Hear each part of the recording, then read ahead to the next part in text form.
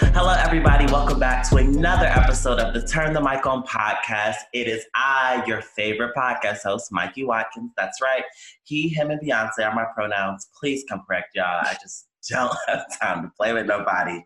But today we have another episode where I'm highlighting amazing Black women and what they're doing and how they're pursuing their interests. So let's get into this. Today, I have an amazing guest, someone that I've never actually met in person, but she holds a piece of my heart just because of the conversation and the energy that we get to each other.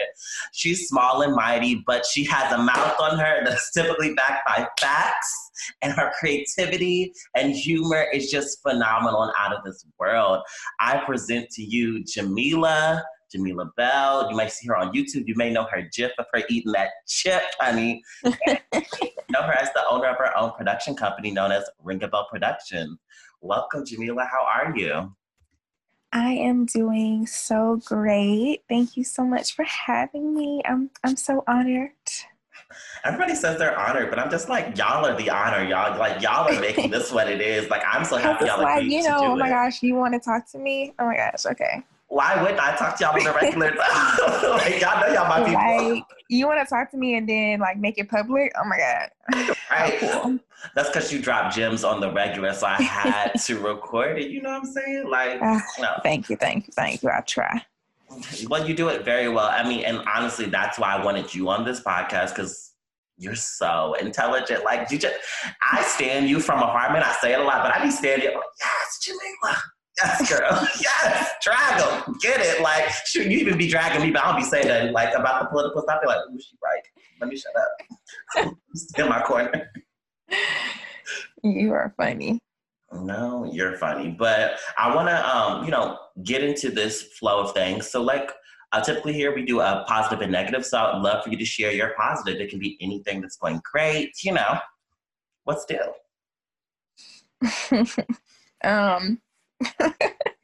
Positive. I'll try and keep it simple. Let's see what's going on that's positive. I have not been contracted with COVID. Yes. Since the pandemic started. And I've known several people that have been, so I say that's a positive, knowing me and knowing my asthma. I am thankful that I have not contracted that illness. And I've been, honestly, even though the pandemic has been very kind of I feel like I've gotten so much closer to just my family and friends in this time. And it's just been a different level of appreciation for certain people. And I've been able to kind of really see what I want, and it's kind of made me focus a little bit more on my goals outside of, the mundane jobs I may take. What is my outlook and what am I really trying to pursue? And so it's allowed me to kind of focus a little bit more. So I'll say those are my positives. Well, those are amazing. I can definitely agree with you on the getting close to family. When I first went home for the pandemic, child, Lord knows I wanted to be safe, but after being home for a while, honey, that's something different. But I appreciated it because it reminded me of my core of who I am. And I feel like with social media and just adulting, we are molded and often take on things from society that aren't, home to us. And home just centers me again. I'm glad to be going back home in the next couple weeks because ready to get the fuck, okay? Right.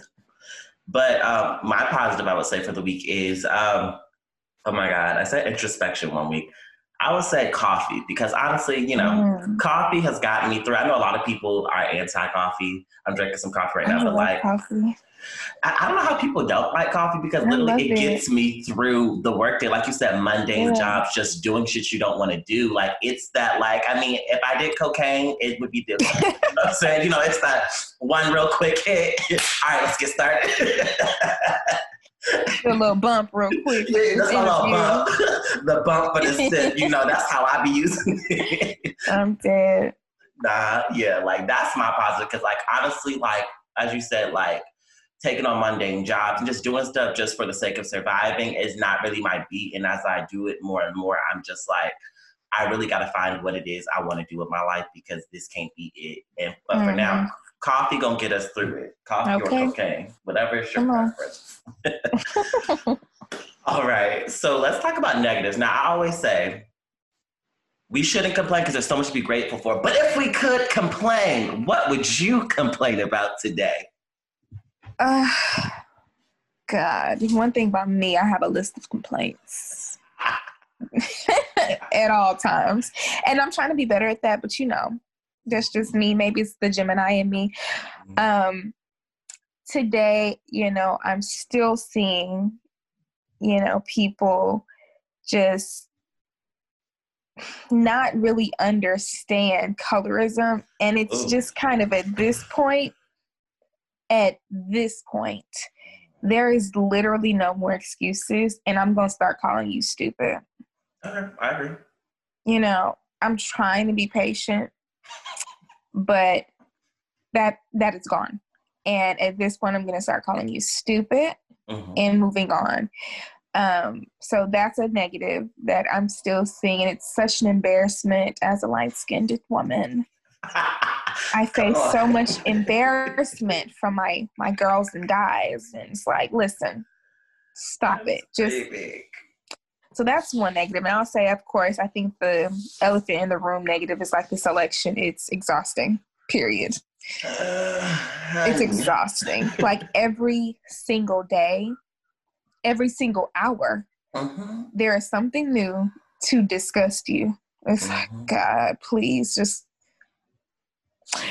take me to next year. Take me to next year. If it's better. Right. Only if it's better. If it gets worse, baby, I'ma just sit my ass right on down. It's just like, I cannot even believe. And it's like, it's what's crazy is come November 4th, when we have those results, if we have them, because I know, you know, they have a lot of mail-in ballots, but if we have the results by November 4th, I don't know what's going to be worse as far as the crowd reaction. Yeah. Oh, yeah. Like, either way, something's burning. They burning something down, and I'm going to be in the house watching it on CNN.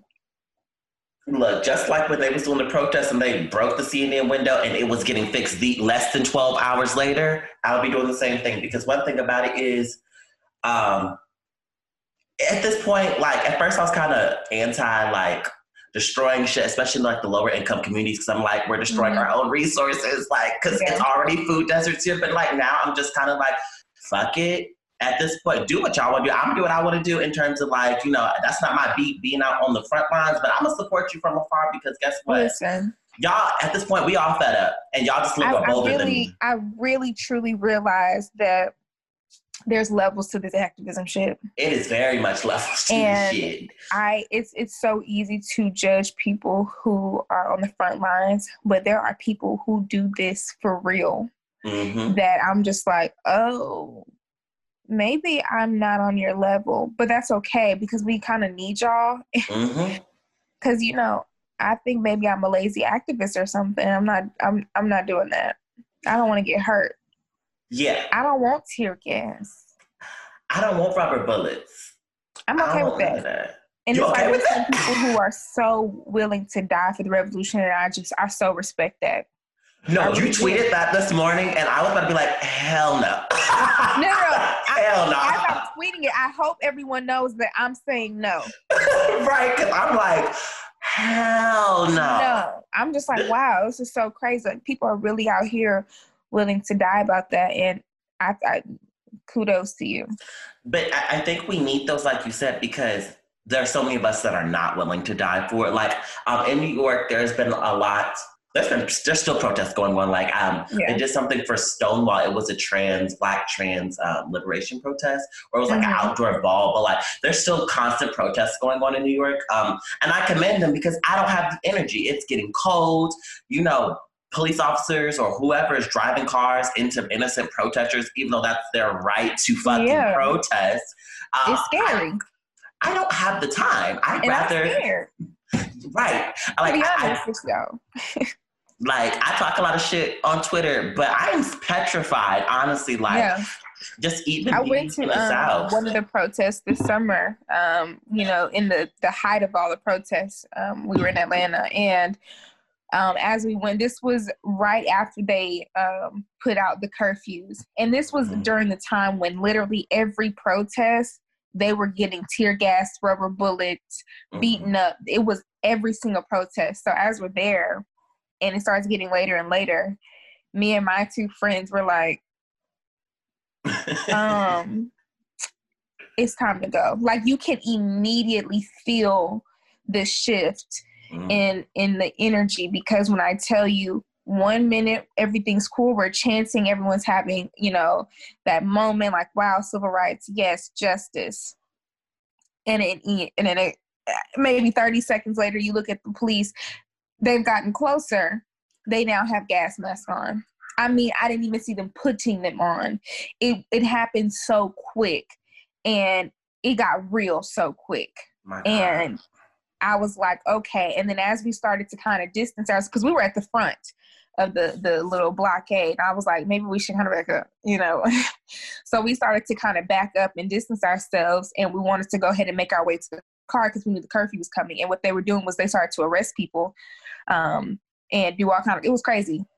We noticed that they were actually blocking the protesters in so that they could not leave for the time of the protest. And then they were all getting rubber bullets, gas, arrested. I'm like, see, I'm going to the car.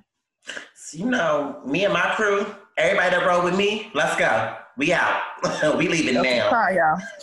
I was like, nah. Yeah, it's crazy though. But I was like, wow. Like, I mean, they were staying. Then people came prepared with shields and face protect. Like, they came prepared for this. They were not afraid. Like, they were standing there like, all right, we already know what y'all about to do. Let's get ready then. Like, it was like war. It was crazy. I'm like, wow. Wow. I mean, essentially, like, and this is kind of like my conspiracy theory. I definitely think a civil war number 2 may be coming soon. Yeah, we are so close. We are so close. And I think this election might push it over the edge just because there's so much writing on it and so much discrepancy that has happened. Like, it's just ridiculous. Like, just leading up to it, like, the voter suppression has been real to ignore. Like, you cannot sit here and say that 8-hour lines for voting is not voter suppression. You cannot say that. But then in affluent areas, people walking in and out in 20 minutes.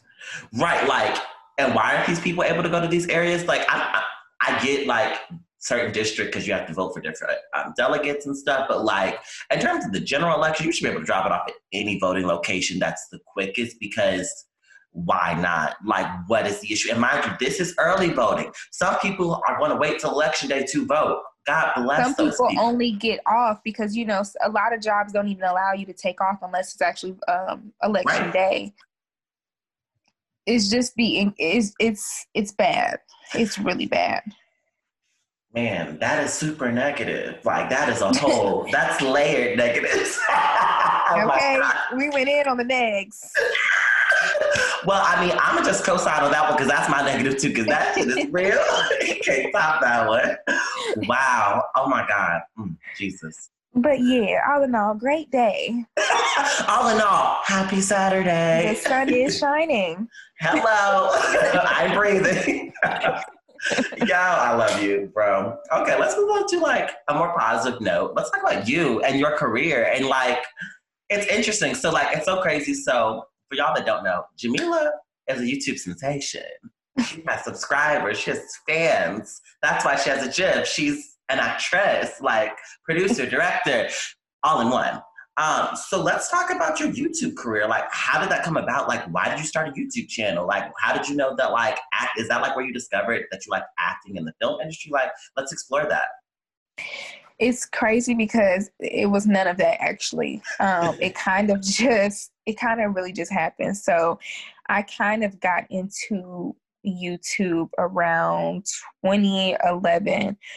This is when the natural hair movement in YouTube was, like, big. Like, it's when a lot of people were breaking the chains of the perms and they started to just do a lot. There was a lot of YouTubers on there showing how to do a lot of natural hairstyles. And I've always had natural hair, but I also never did it. It was always in a good little puff, a good little bun. So I started watching a lot of YouTube. Like, I got obsessed with YouTube at that point. And, once you're on YouTube, you kind of just go on different rabbit holes. And that's pretty much what happened. I went on a whole bunch of different rabbit holes and saw a whole bunch of different random YouTube things and just kind of was like, wow, I just really like YouTube. And I was like, I kind of want to make a video, but I don't know like what to talk about. Because at that point in time, YouTube was also the place where people were doing just random skits and stuff, like just a whole bunch of little skits. And at that time I was in high school. So I was like, okay, I was on vacation in Texas with my family, and me, my brother, my sister, and my cousin, we just did the most stupid little video, like a little trailer video, edited with my little iMovie that my dad had on his MacBook. And we just put it out there, and I'm like, oh my gosh, we're so stupid. Like, we just thought it was so funny. And from there, me and my brother just wanted to do skits. Like, we was just doing skits. I don't know. We always just be acting a fool in the house. So we just put that on camera. And I kid you not, the way that first video went viral shook us to the core, because we had no way of knowing it would happen. Like, when we made my YouTube, I had no subscribers. I had nobody looking at my channel. Like, and at that time, the YouTube algorithm was a lot more organic. It was so much easier to kind of get success from there. Now you have to really like do mathematics and all these problem solving. It's so annoying. It went viral so quickly that we were like, wait, what? We were shook. Like, it was going so, like, the numbers were just going up and up and up. And next we knew we had like 1 million views on it. So we were like, oh, maybe we should make another one. So we just kept doing sequels and just kept doing parts, and they just kept, like, the numbers just kept going up. Like, and then from there, with the views came subscribers, and I was like, okay, let me keep doing stuff. So I just did whatever came to my mind, like whatever video I wanted to do, I would just do it. And that's pretty much how the YouTube thing started, just out of me being silly. And I guess folks like that. Hell yeah, you see all these damn TikToks going viral. It's that humor that gets people places. Don't nobody want no bland shit, even if it's a serious topic, you know what I'm saying? Like, but that makes so much sense, because I remember when I was like heavily I had a YouTube channel. I used to post YouTube videos, I used to vlog, but they're all private now. I had braces, very ugly, very dark times. And I remember doing that. It was like I would get views here and there, but like, I remember the videos that went viral were like the Glozels and the toxic ass Shane Dawson and shit, because the shit was little skits that were hilarious and people could watch. I don't know if you remember this white guy, he had this like alter ego named Kelly, and they made a song called Shoes. So like that was very viral during that time and shit. So that like makes so much sense about the humor being the key to like going viral and organic. Cause like you said, YouTube is so many rabbit holes, so it has to catch your interest. It has to make you want to come back.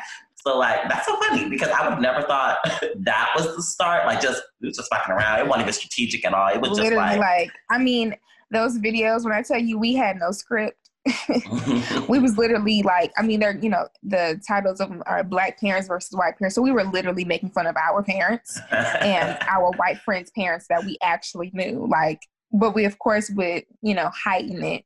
But it was real stuff. Like, we was just being authentic. Like, we thought that shit was hilarious. Like, we thought that shit was hilarious beyond anybody. We didn't care what y'all thought. We was cracking up, making fun of my mama. And so the fact that other people thought it was funny, it was like, dang, okay, well, come on, rack it up then. Run that shit up, Quay, right? Okay, listen. I love it. So, would you say like that experience with YouTube and creating those skits, even though they were for fun and for your humor, kind of like catered your interest towards the film industry, or like where did that come from? Definitely. So I've always been a very theatrical person. I've always been into, creativity and the arts, but I'm also, a Gemini, and I have many ideas, and I'm just all over the place. Like, when I originally went to school at Hampton, I was a biology major. What? I never knew this. Biology? It was changed day one. It was changed day one. Day one.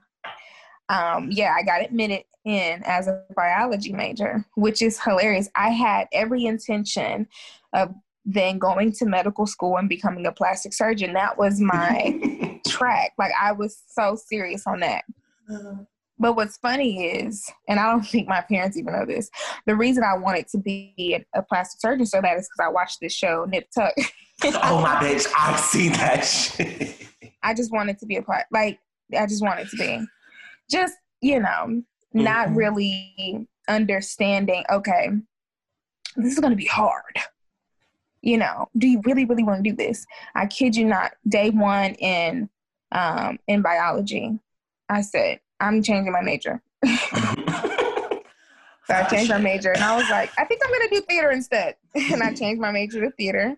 And not just because it was easier, but because I genuinely loved to do stuff like that. Like, I didn't exactly know what I was going to end up doing at that point, but I knew for damn sure it wasn't going to be on the medical side. I knew I needed to tap into who I really was. Then I think also that was coming from like pressure from like my family. Like, as soon as I said I wanted to be a plastic surgeon, they were like, hell yeah, like woo, woo, woo. And I'm like, damn, I'm stuck. So, but I think once I switched to theater, like nobody was surprised. They were like, I mean, that makes sense. Good job. Great. So yeah, I did that. And then it kind of just once I started studying theater and started immersing myself in that field, it just kind of transformed into what I'm doing now. It kind of just started studying more, and it really truly just developed who I was. And yeah. Okay. So we went to Hampton, got into theater, and then kind of transformed. So like in between like where you are now and that part of like changing your major, what would you say like some steps that you like, were you doing research? Were you constantly like, were you just practicing writing scripts and stuff? Like what all, like, cause I feel like you do a little bit of everything between acting, directing, producing, like. So it's funny because when I had to transfer, I was so pissed because I'm like, this is not in my plans. Right, girl. I did not plan for this. But you know, didn't also have the check to complete the Hampton Way. Hampton don't have the check to complete it. Okay, listen, let's talk about it. So I had to switch and go to a different school. So I came back home to Georgia, and I was going to go to Georgia State. However, I knew immediately I did not want to be a theater major at Georgia State simply because Georgia State is a PWI. And I knew that we were going to be studying white theater. And that did not interest me one bit. Okay. And as that's literally what it was. I did not want to study white theater from a white teacher and be taught whitewashed acting. That's what it was. I was like, so I'm going to need to see what else I got. So I was like, okay, they have a film department and it's Atlanta, you know, the new Hollywood. That's great. So I transitioned to a film major and I kept my journalism minor, which is what I had from when I was in Hampton. I kept that minor because I really enjoyed that as a minor. I feel like that really gave me some structure. And as I began to study film, it was in my film history class, I instantly knew that I needed to be a part of the film industry because of the way we studied it. There was a list of 100 films that we looked at, and it was considered to be the top 100 films ever produced, ever made. And this was made by the Academy. There was one Black film on there. I know you lying. What film was it? Do the Right Thing. And it felt like such a slap in the face almost. It was it almost seemed like a joke, you know, like, and then of course of all the movies you picked Do the Right Thing. Yeah, I'm like, I can take a look. We got y'all, you know, and one Black director. Same movie, clearly. So that struck me as odd because knowing me and knowing the Black ass household I come from, of course, Right. I've seen so many Black films and so many amazing Black films. I'm like, are you kidding me? Are you kidding me? And at the top of the list was A Birth of a Nation, one of the most racist movies to ever be created. So that like really shaped what how the industry is right now, honestly. Mm-hmm. Yeah. White people get critically acclaimed, they get the awards, they get the praise, and Black people are nowhere to be found. Right. And our art is seen as B-list, that like it's just not important.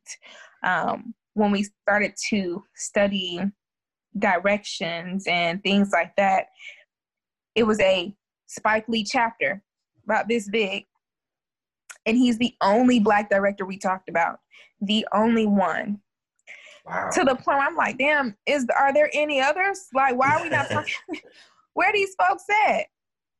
And it was just like, it was crazy to me. And I would always try and squeeze in Black art whenever we had, you know, opinion pieces or we had the opportunity to then essay. I would always try and choose Black films to write on, and my grades would reflect that. Are you serious? Dead serious. And one thing I know about me is I'm a great writer. I've always been an excellent writer. I may not do great in all the other aspects, but I'm a great writer. So to grade my writing low, knowing in my spirit, knowing that it's because I chose a Black film to write on, it was a mess. I really did not enjoy the film department there at Georgia State. I think it was so lackluster. We did not actually talk a lot about the industry. But from that, I knew that I didn't want to just act, because acting, in a sense, in the film industry is an employee. Mm-hmm. It's the low level. It's as low as you can go almost. I needed to be making decisions, because even being an actor in a lot of great movies, because there's a lot of great Black actors who continually act for racist movies or movies with these caricatures, and these stories are still not being told correctly. And that's because everybody else is white. The directors are white. The writing room is for damn sure white. The producers are white. So that's when I started to get the idea that I wanted to be more than just an actress. Like, I wanted to create the stories. So that's kind of how that became. And I kind of started to study from then. It wasn't until I took my senior seminar class, which is not a requirement, by the way. It was chosen by me. There's like a list of senior seminars that you can take. Mm-hmm. And one of them was specifically studying Black film. I'm like, hell yeah, I'm going to take this. That was the only time in my 5 years of going to Georgia State that we talked about Black directors, Black movies that exceeded beyond Spike Lee and Do the Right Thing. I kid you not. Like, my mind was like, I had no idea of some of these people that ever even existed. Mm-hmm. And then when you started to say, like, oh, wow, I've seen your inspiration. Mm-hmm. I've seen, how you've inspired so many, modern day films and modern day things, but never heard of you before. Crazy. Wow. So, yeah. Just even you saying that is so crazy to me, because when I think of Black directors, Spike Lee, obviously everyone, it's, it's the token Negro, just like you see friend groups, like he's the acceptable one. Like, this is the Black director, like outside of everything, he's the one that we like. This one we'll acknowledge. I took a film criticism class my senior year, the fall semester, and I remember, what is his name? He directed If Beale Street Could Talk. He also directed Moonlight. I can't think of his name, but I know based on his direction, it was very powerful, because he does a lot of in-your-face shots, like really looking to your eyes, because he believes like the eyes are the windows to the soul. And I'd never heard of him before, or I guess I'd seen his movies, but never knew who the director was. Yeah. Simply because, like you said, they're not talked about. Like, Spike Lee is a household name. There are plenty of, like you said, Black movies, but are the directors and the staffing Black? We acknowledge them as Black because, they pulled this from Black history, Black life, but are the people on the set Black? That's why this don't, like, when we watch the movies, like, this could have done better. Something ain't right about it. Like, we wouldn't have said that. Right, like, who the fuck? That was weird. Right, like I see what they were trying to do, but that's not all accurate. And that's so crazy because I'm not even surprised. I don't even know why every time I hear like Black people are getting their due diligence, I'm just like, wow, are you fucking serious? Because we're not so, it's not a surprise at this point. Like Black people are so like in so many aspects of it, of life where we don't get credit, but we're the blueprint. But you're not gonna get credit. It's crazy. Yeah, that class really opened my mind. I was literally in awe every class, and I genuinely enjoyed it because for once, as an aspiring Black filmmaker, I saw myself like, and people really just, when I say people, I mean whites, don't understand how important representation is because they've always had it. And representation is so important because it will really make you question yourself and your ability, knowing like, damn, well, why aren't there any Black filmmakers? Like, maybe I need to just be a little actress. Maybe I need to be typecasted. Maybe I need to be Taraji. You know, maybe I... With the red hair. You know, no shade. Love Taraji. Maybe I need to just stay in my lane. And it's really discouraging for so many Black filmmakers who are trying to make it and they just don't see anybody like them. But the fact that there are those people out there, the fact that there's an entire Black film movement outside of Blaxploitation films, I'm talking about there's an entire movement of Black art, Black experimental films. Like, it's insane, and it's completely damn near erased from history. We don't even know these people. Like, we don't even know their names, and they contributed so much, and people are still biting from them. Still biting. Child, that like hurts to know because I imagine, like, I mean, I've always seen myself, on the screens, right? Imagine if I saw more of myself, because I mean, that's something like I experienced. That's part of the reasons why, like, I'm pursuing like communications in like this field, because I've never seen someone that looks like me calling the big shot. At my job now, more or less, there's no Black people on my team. Like, there was one Black guy, but he was a creative, so he was on multiple brands. And so, like, on my direct team, like, the people I talk to, the regular, are not Black. And it's kind of hard because, as Black people in any working industry, we kind of have to put on this face. That's not our true face, the face that's appropriate, the face that's, like, overly enthusiastic, because if we show that attitude once we're acting Black, we have a bad attitude, we're angry. It's a wrap. So you kind of have to, I notice for me, like, because when I get irritated, like, that's it. I don't want to hear that. I don't want to talk to nobody and not doing this. So I kind of have to constantly be super positive. And it would be so much better and so much easier to be myself and to let my emotions show. Because if there were like people that look like me on my team, because I could go to them like, tell me why so-and-so said this to me and somebody said this. Like, it's not actually, how do I approach this as a Black person? Like, how do I come off and state my case and express my frustration without, coming off as that Black person, right? And I think circling back to representation in general, if I saw more people and saw people doing it, I wouldn't be scared to do it, and I wouldn't be doubting myself and what I would want to do. So, like, I think that's fucking ridiculous that a whole movement outside the Blaxploitation movement, because they love hyping that up. Not that it was bad, but if there's more, because there's so much of our history that is we don't know about, that is just like gone. Like, oh, this happened. By the way, there was a Black Wall Street. We bombed that. Don't worry about it. You need to know that.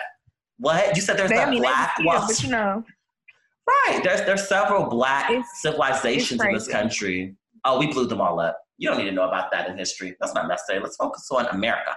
Oh, God.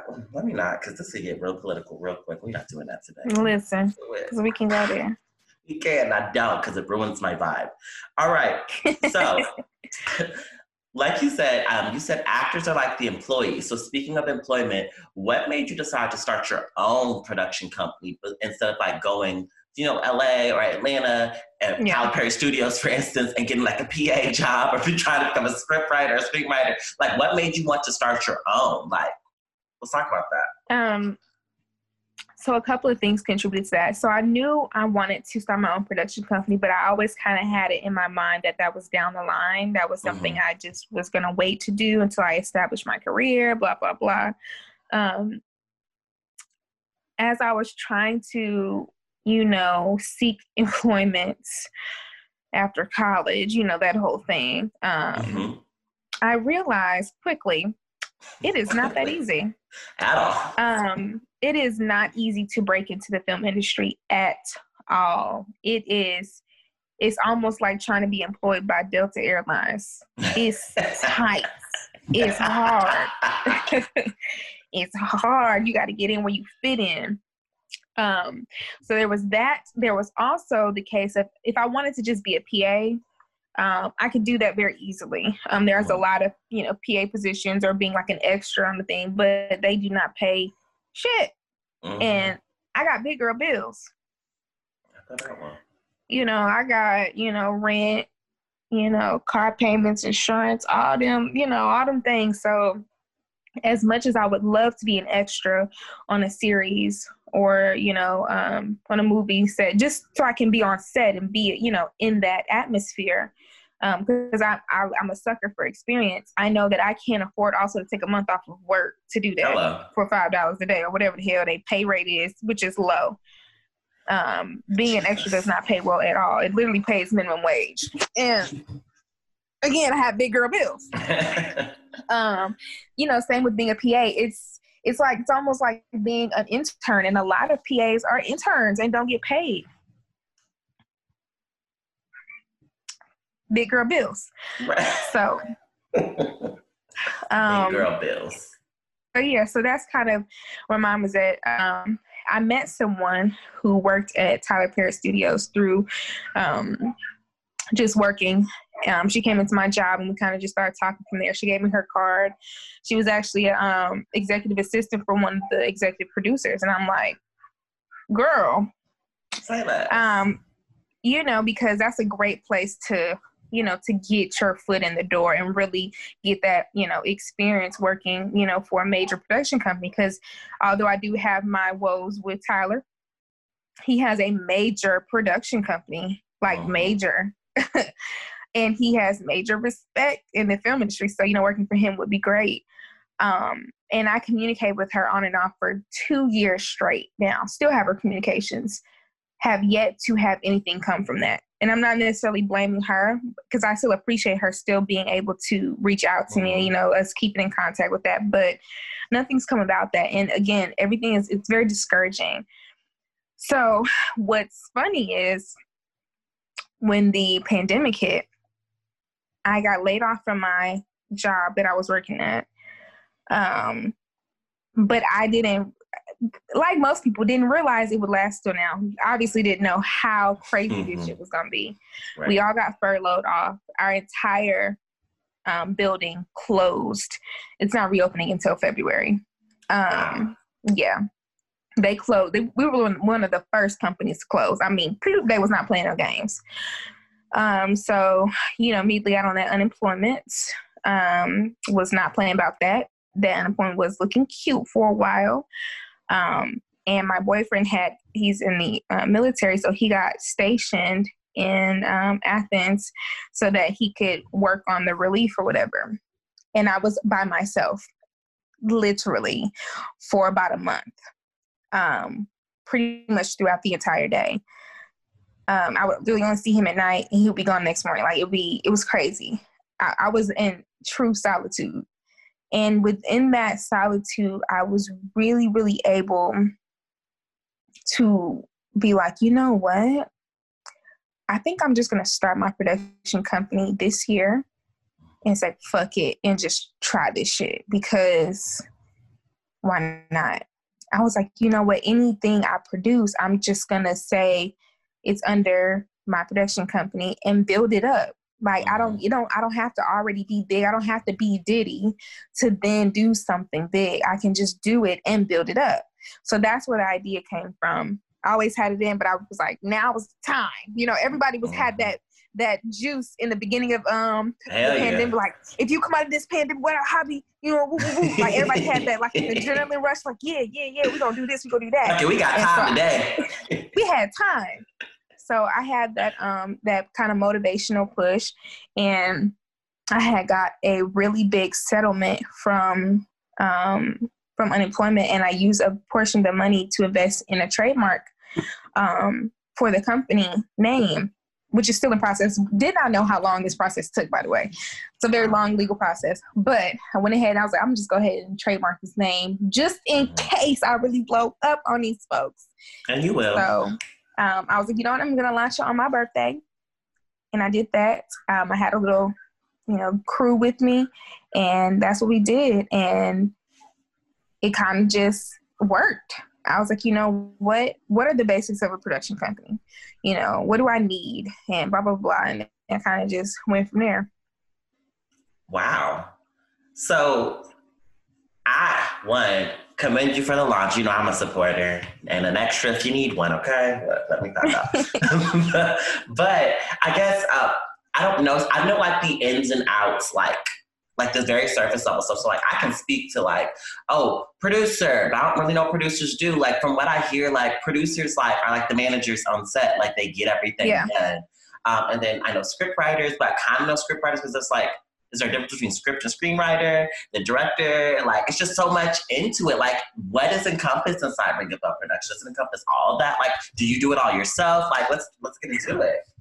Yeah, so we're definitely on the smaller scale. Mm-hmm. We're in no way, staffed like, TP Studios or Warner Brother, Paramount, of course. But I knew I needed a few things specifically. I needed someone to work a camera professionally, because I know my strengths and my weaknesses, and that is a weakness of mine. I'm not a cinematographer. I know what I want to see, and I know how I want it to look, but I am not a cinematographer. So I needed that. I needed someone who has the same view as me as far as direction and screenwriting. So I needed that. I needed someone to help with logistics and keep me on track because I can't do everything. So I needed kind of like in a way, almost like an assistant. I needed someone as like an associate producer style. That's what I needed. So I reached out to friends of mine who I knew wanted to be within the industry, but also would want to do things like this and wanted to start something. And we kind of had a conversation, let them know what I'm trying to do. We all had a meeting and kind of discussed ideas and everything. And before we knew, we just kind of launched. And just kind of to answer your second point, like kind of how it works with us. We're currently in, I guess you could say, pre-production for a web series that I wrote, me and my friend who's a co-founder, Dwight. We wrote this, and it took us about 1.5 years to write it, mainly because there's just so much going on, and creatives, we like to take our time and procrastinate. So we finally finished, and we had a script. I'm like, okay, so we did our auditions and everything. What's really important is that you really have that team, and we're really doing it on our own. It's 4 people doing everything that a production company would do. So it is a lot. But going forward, when we actually have production days, we're going to expand, and we're going to expand our crew, because there's no way we could actually shoot a full out production with one cinematographer. We need people on our crew. So we're going to kind of reach out and expand in that, in that respect. But as far as right now, the immediate team is it's just us 4. So it's a lot. So yeah, the producer definitely is more like the manager of a production crew. They basically handle the logistics, the hiring, all of that kind of stuff. Directors is literally the person who brings the script to life, the visual of it. What does this person look like? What does this scene look like? I have the words right here on my paper, but I need to make it real. Where are they walking to when they say these things? Where are they looking? How are their emotions? Kind of really bring that to life. Of course, screenplay writers, they really just get the dialogue and the emotions on paper. And all together, that group of people make it what you see on screen. Well, that's good to know, because Lord knows, I was just like, so do producers technically produce, so do they edit the content and go through it and all that, or is that a separate thing that y'all do, or I think it depends on the production and how much producers have their hand in it, because we know like a lot of celebrities produce things, but a lot of the times they don't actually really, they're not there for the day to day. They're kind of there just as the money, because a lot of times, especially if a celebrity is producing it, they also give money to contribute and stuff.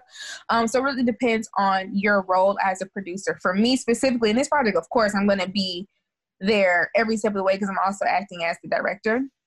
So it really depends. Like, for example, with this new show, Lovecraft Country, there's a lot of producers, many producers, because this is a big show. It's a big cast, a big crew. I know that they have to have a very large production team. So as far as who gets the final say, you really don't know until you actually interview the staff. I know a lot of times if the director has a bigger name than the producer, they get the final say. If the producer has a bigger name than the director, they kind of get final say. So like sometimes they're over each other, but it really depends on the project and the names specifically within Hollywood. Because if Will Smith is producing it and a lower level person who you've never heard of is directing it, they may not have as much say so as you would think, only because this is going to be promoted as a Will Smith production. His name is attached to it, so he's going to have some type of hand in how it looks and things like that, and the final imaging of it. That makes a lot of sense. Okay, that makes sense, because before, like I said, I know surface level shit when it comes to the film industry, but I've never known the difference in dialogue and shit. And that's so interesting too, because so many celebrities I'm an executive producer on this. I'm you produce, you a producer, what are do you on do? Set every day? Right, probably not. No, you donate it. You're a donor. Okay. Which, I mean, we still need the donations too. Which is great. Good, make your phone calls, but it doesn't necessarily mean much all the time. Right. Yeah, I produced a lot of Black films by Black directors. Okay, Brad. Yeah, it's sounding like Kenya Moore. Yeah, God with the Wind Fabulous, my production studio. I produced many films. And commercials. And made millions of dollars from them. Thank you. And a workout tape. Forget it. Yeah, that's hilarious. So, more specifically, I know there's a lack of Black people in the film industry. And I think in this recent, end of the last decade, beginning of this decade, we've seen a rise in Black women in just coming up and doing the damn thing. Yes. Female rap, all that shit. So I would like to talk about the Black woman in the film industry, because if there's a lack of Black people, how much of a lack of Black women is? Because we know back in the day, and even today, sexism is so real. Women don't get as many of the opportunities that men do just off the strength of their gender. So how is that for you in your experience, and finding that representation? You want to be represented. You don't want to just see someone that has the same skin color as you. You want someone that looks like you and understand the things that you've been through. So how is that? It's what you would expect with any field. So women of color is the lowest number of directors and producers within Hollywood, the lowest possible number. And then there's Black women. What I love about, now is a lot of people now are starting to do more so independent work, which was really hard back in the day. If you didn't have a major studio supporting you, it was damn near impossible to get anything done. And especially when you're pushing against the status quo, you could get blackballed and stuff. It was really hard. But what I see now is a lot of Black people doing things on the independent level, or just trying a different thing, especially now with streaming. That has completely opened the door for so many possibilities, because you don't have to rely on those companies. Because a lot of the times, what a lot of people don't know is with these major production studios is they will say, well, it's not marketable. We can't put this in theaters, so nobody's going to come see it. So that would block a lot of movies, a lot of shows, a lot of things from being produced, because it's like, we don't think it's going to make money in the box office. Mm-hmm. But now the box office is so different. It's so changed because we have streaming. Like, streaming really, really, really helped a lot of people. And it really opened the door, because it's not, and then now it's not just Netflix. We don't just have Netflix anymore. Right. We have so many things. And so it's allowed people to be like, okay, well, but it's going to do numbers. You know, I can go to HBO and I can get this marketed. I can really sell this to people. So it's kind of opened the door in that sense.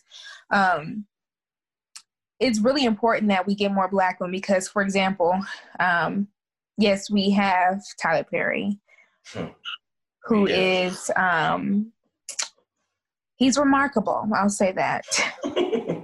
I think Tyler Perry, Tyler Perry deserves a lot of credit, and I don't want to take that away from him. He has done a lot for Black people in film and television. He has employed a lot of Black people in film and television. And I think that that's important. I mean, his new studio is not just for Tyler Perry Studios. He actually allows other studios to come and film. So that's great. Like, that brings a lot of money to Georgia and brings a lot of more jobs. So again, had to get that out the way. However, a Black man continually writing Black women's stories is going to be the same outcome. We are not properly represented by Tyler Perry. And I don't think he necessarily does it on purpose. I would hate to speak for him in that way. But at this point, it's coming across that you just don't know how to write for Black women, which is okay because you're not a Black woman. Right. But he has also let us know multiple times that he refuses to open his doors to the writing room. And it's clear because I've watched some of these things, and for example, the sisters, the new age girlfriends. I watched a small clip, and when I tell you, I was like, listen, what the hell? It was so unauthentic and so unnatural. Like, we do not talk like that. It's just so characterized. It was horrible. It was horrible. And a lot of his issues that he has within the Black community right now, like, he's being called out for a lot of things. Like, a lot of people are critiquing him, and a lot of that could be eliminated if he simply allowed Black women in the writer's room, if he simply allowed people to edit his things, if he simply allowed people in. But I think he is just so used to doing everything on his own from the way he, started out, that he doesn't want to do that. He's like, no, I can do it on my own. I got it. And it's like, you don't got it. And he knows that, his stuff is marketable to a very specific group of people. Hello. My aunties are those group of people. Mine too. Shit. My mama sometimes. Facebook goers, a very specific group of Black folks, and because he knows that those people, his core fans, are going to always watch his stuff, he don't care. And he said that. And it's kind of just, it's lazy to me because, yeah, your core fans like you, but don't you want to expand? Don't you want the entire Black community to feel you? Don't you want to be really representative of another group of people? It's just kind of like, he don't give a fuck. So. Do you think a lot of times, kind of with like the token Negro aspect of it, a lot of times Black men, instead of elevating their community and including more people, they'll just keep it to themselves just for the sake of like, well, I'm the only one that's been able to do this. I'm the only one that's done that. It's like, more people could do it if you help because you've been the only one. Clearly, you're the gatekeeper. Absolutely. Right now. We have a real serious issue. We're still, unfortunately, bounded. We have the shackles on our feet, and they are being held by capitalism in our community. We want to hold on to capitalism so bad because we've been lied to, and we still believe that once we get to a certain level of success, all of our problems are gone, and we are now closest ever to white folks. When really we just niggas with money. Honestly. So you see that time and time again that when certain folks get money, they all of a sudden start acting like they don't know what's going on. For example, Diddy.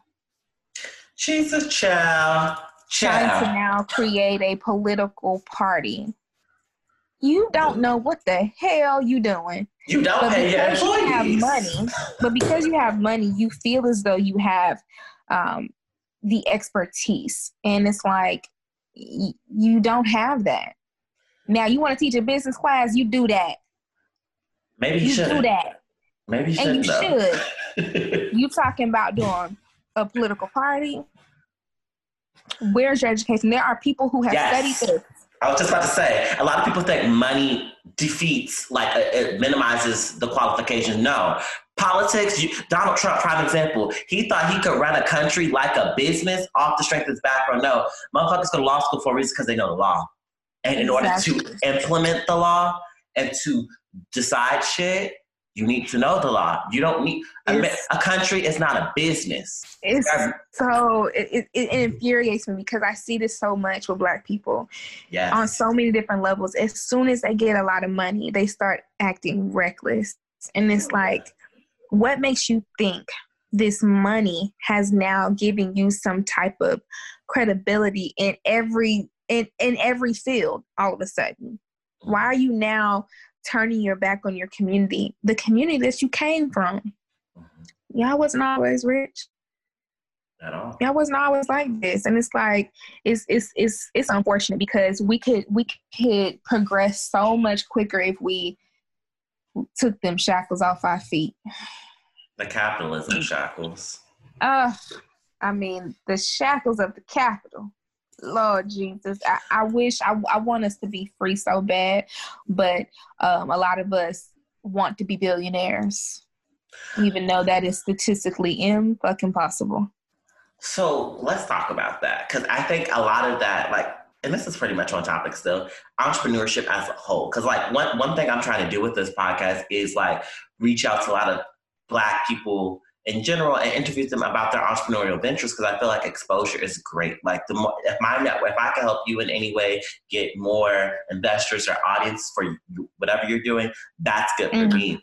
And I think this movement of entrepreneurism is heavily influenced by capitalism and the potential of being a billionaire. Because you see Issa Rae, she started with a YouTube series, and now she's doing great things, and all these other aspects of it. And I also think we also live in a generation where we don't really want the man telling us what to do and how to do it. Do you think this kind of like goes against what we should be going towards? Like, I'm all for people, pursuing the American dream and doing what you want. But if it's rooted in capitalism, which much of our lives is this really a benefit? Should we be second guessing what we're doing since it's rooted in what's essentially causing our demise as a community?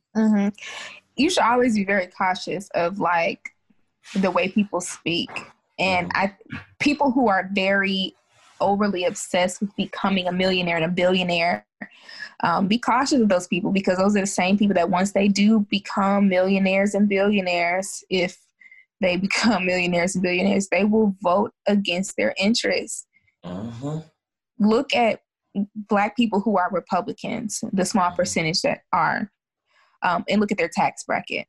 And that'll tell you exactly what's going on. A lot of Black Republicans are in that upper percentile of wealth. And that's how it happens, because they now feel like, well, I don't need welfare no more, so I'm not going to vote for that. I'm going to vote for these tax cuts.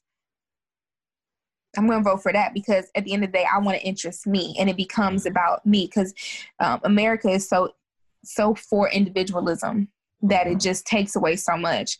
There's nothing wrong with wanting to be an entrepreneur. I mean, I'm at this point where I'm, an entrepreneur, but at the same time, why do you want to be an entrepreneur? Do you want to be an entrepreneur so that you can be a millionaire and a billionaire? Or do you want to be an entrepreneur because you truly have a service or product or whatever that you believe in, that you really want to take to the next level, and you want to be the person to do that? Because there's nothing easy about being an entrepreneur. At all. I don't know why. It's become almost this like facade on Twitter or whatever that it's easy, and that it's just this thing I decided to do over the weekend, and now all of a sudden I'm going to take a picture of all these packages on my floor and I'm a millionaire in the next week. And it's like, it's so extremely hard to be an entrepreneur because of the amount of money and capital you have to put in on your own first. Right. The time you have to put into it. And I think that a lot of people, like I said, just want to do that so that they can be rich. And I totally understand where they're coming from, especially for people who don't come from a lot of money or don't come from a stable, a financially stable household. They want something different, and they want to, you know, that financial stability. But you can have financial stability without being a millionaire and a billionaire. Yes, because excess wealth, which I don't think is, I'm not going to say, I feel like I'd be going against, but I think excess wealth it's a bad thing. When you have a lot of money, it's more problems. And like you said, you forget who you are with this money. And you said something earlier about Black people with money think they're closer to white people. I don't understand why white people is the point we're trying to measure up to or compare ourselves to, because... Why is that? Look at their morale. Is that where you want to be? Right. Look at history. I never understood why people do that. Like, I have to be a millionaire. I have to be a millionaire. I have to be because once you get to a certain amount of money, and you continue to have them, and you continue to grow your wealth, you continue and you hoard it. What does that say about you? Because there are people who are literally starving in the streets. There are people who don't have anywhere to sleep, and you're not doing anything to contribute. And I hate this mindset that, oh, we can't tell people to do with their money. Yes, we can. Yeah. Well, yes, we can. And I'm going to do it. I'm going to do it. Because if the government's telling you what to do with your money.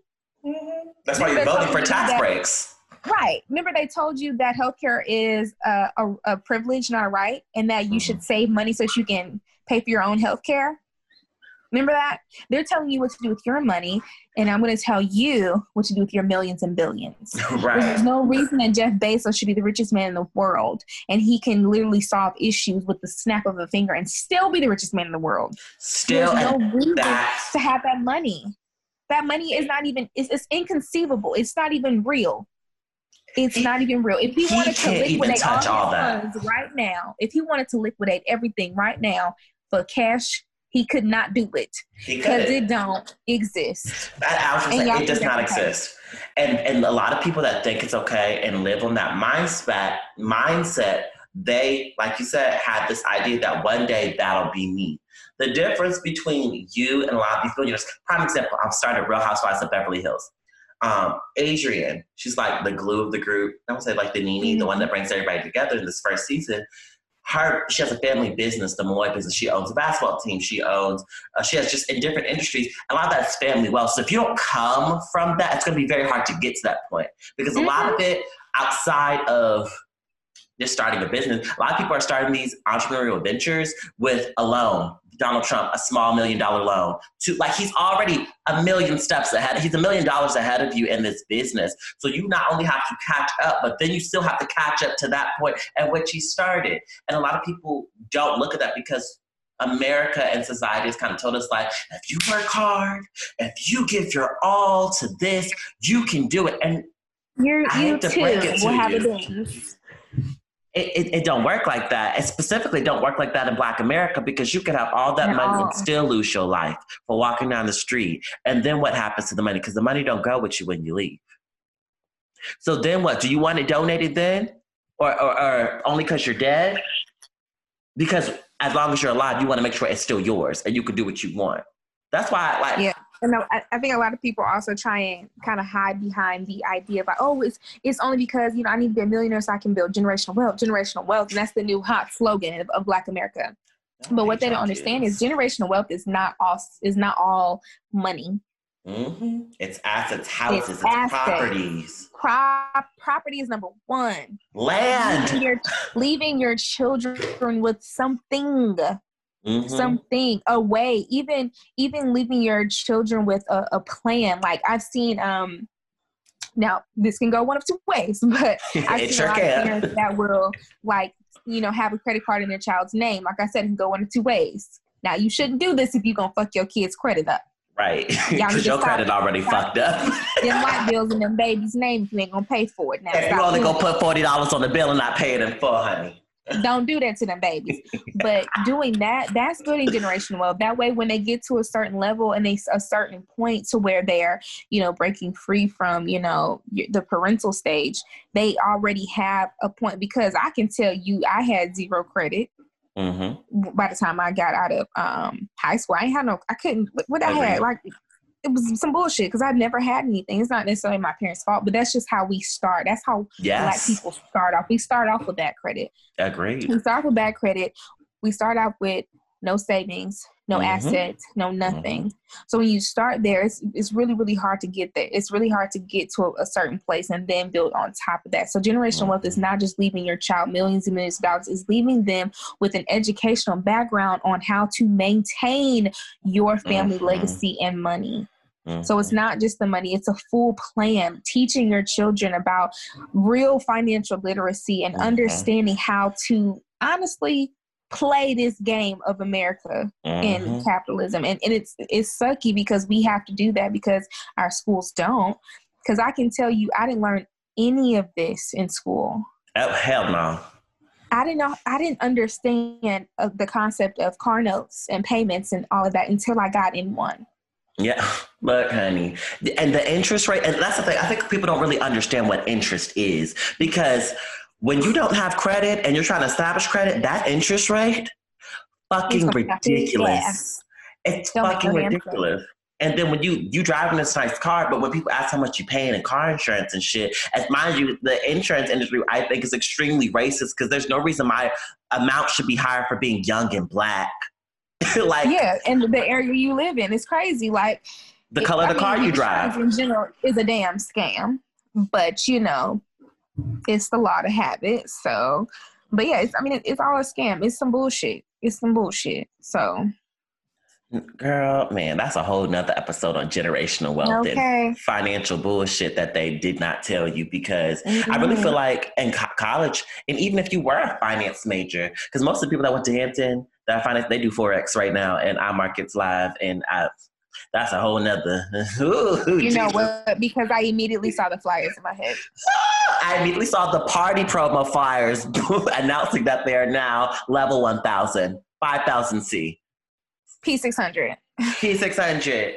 Like, but no, I'm not going to get on that. That is a whole nother podcast episode. So, because I have things to say. I need to be heard. And you need to share this with your friends. That's an episode coming. And what I would love to do, this might be something in the works, be you and somebody in iMarkets Live. With the case is going to be a court case on Zoom.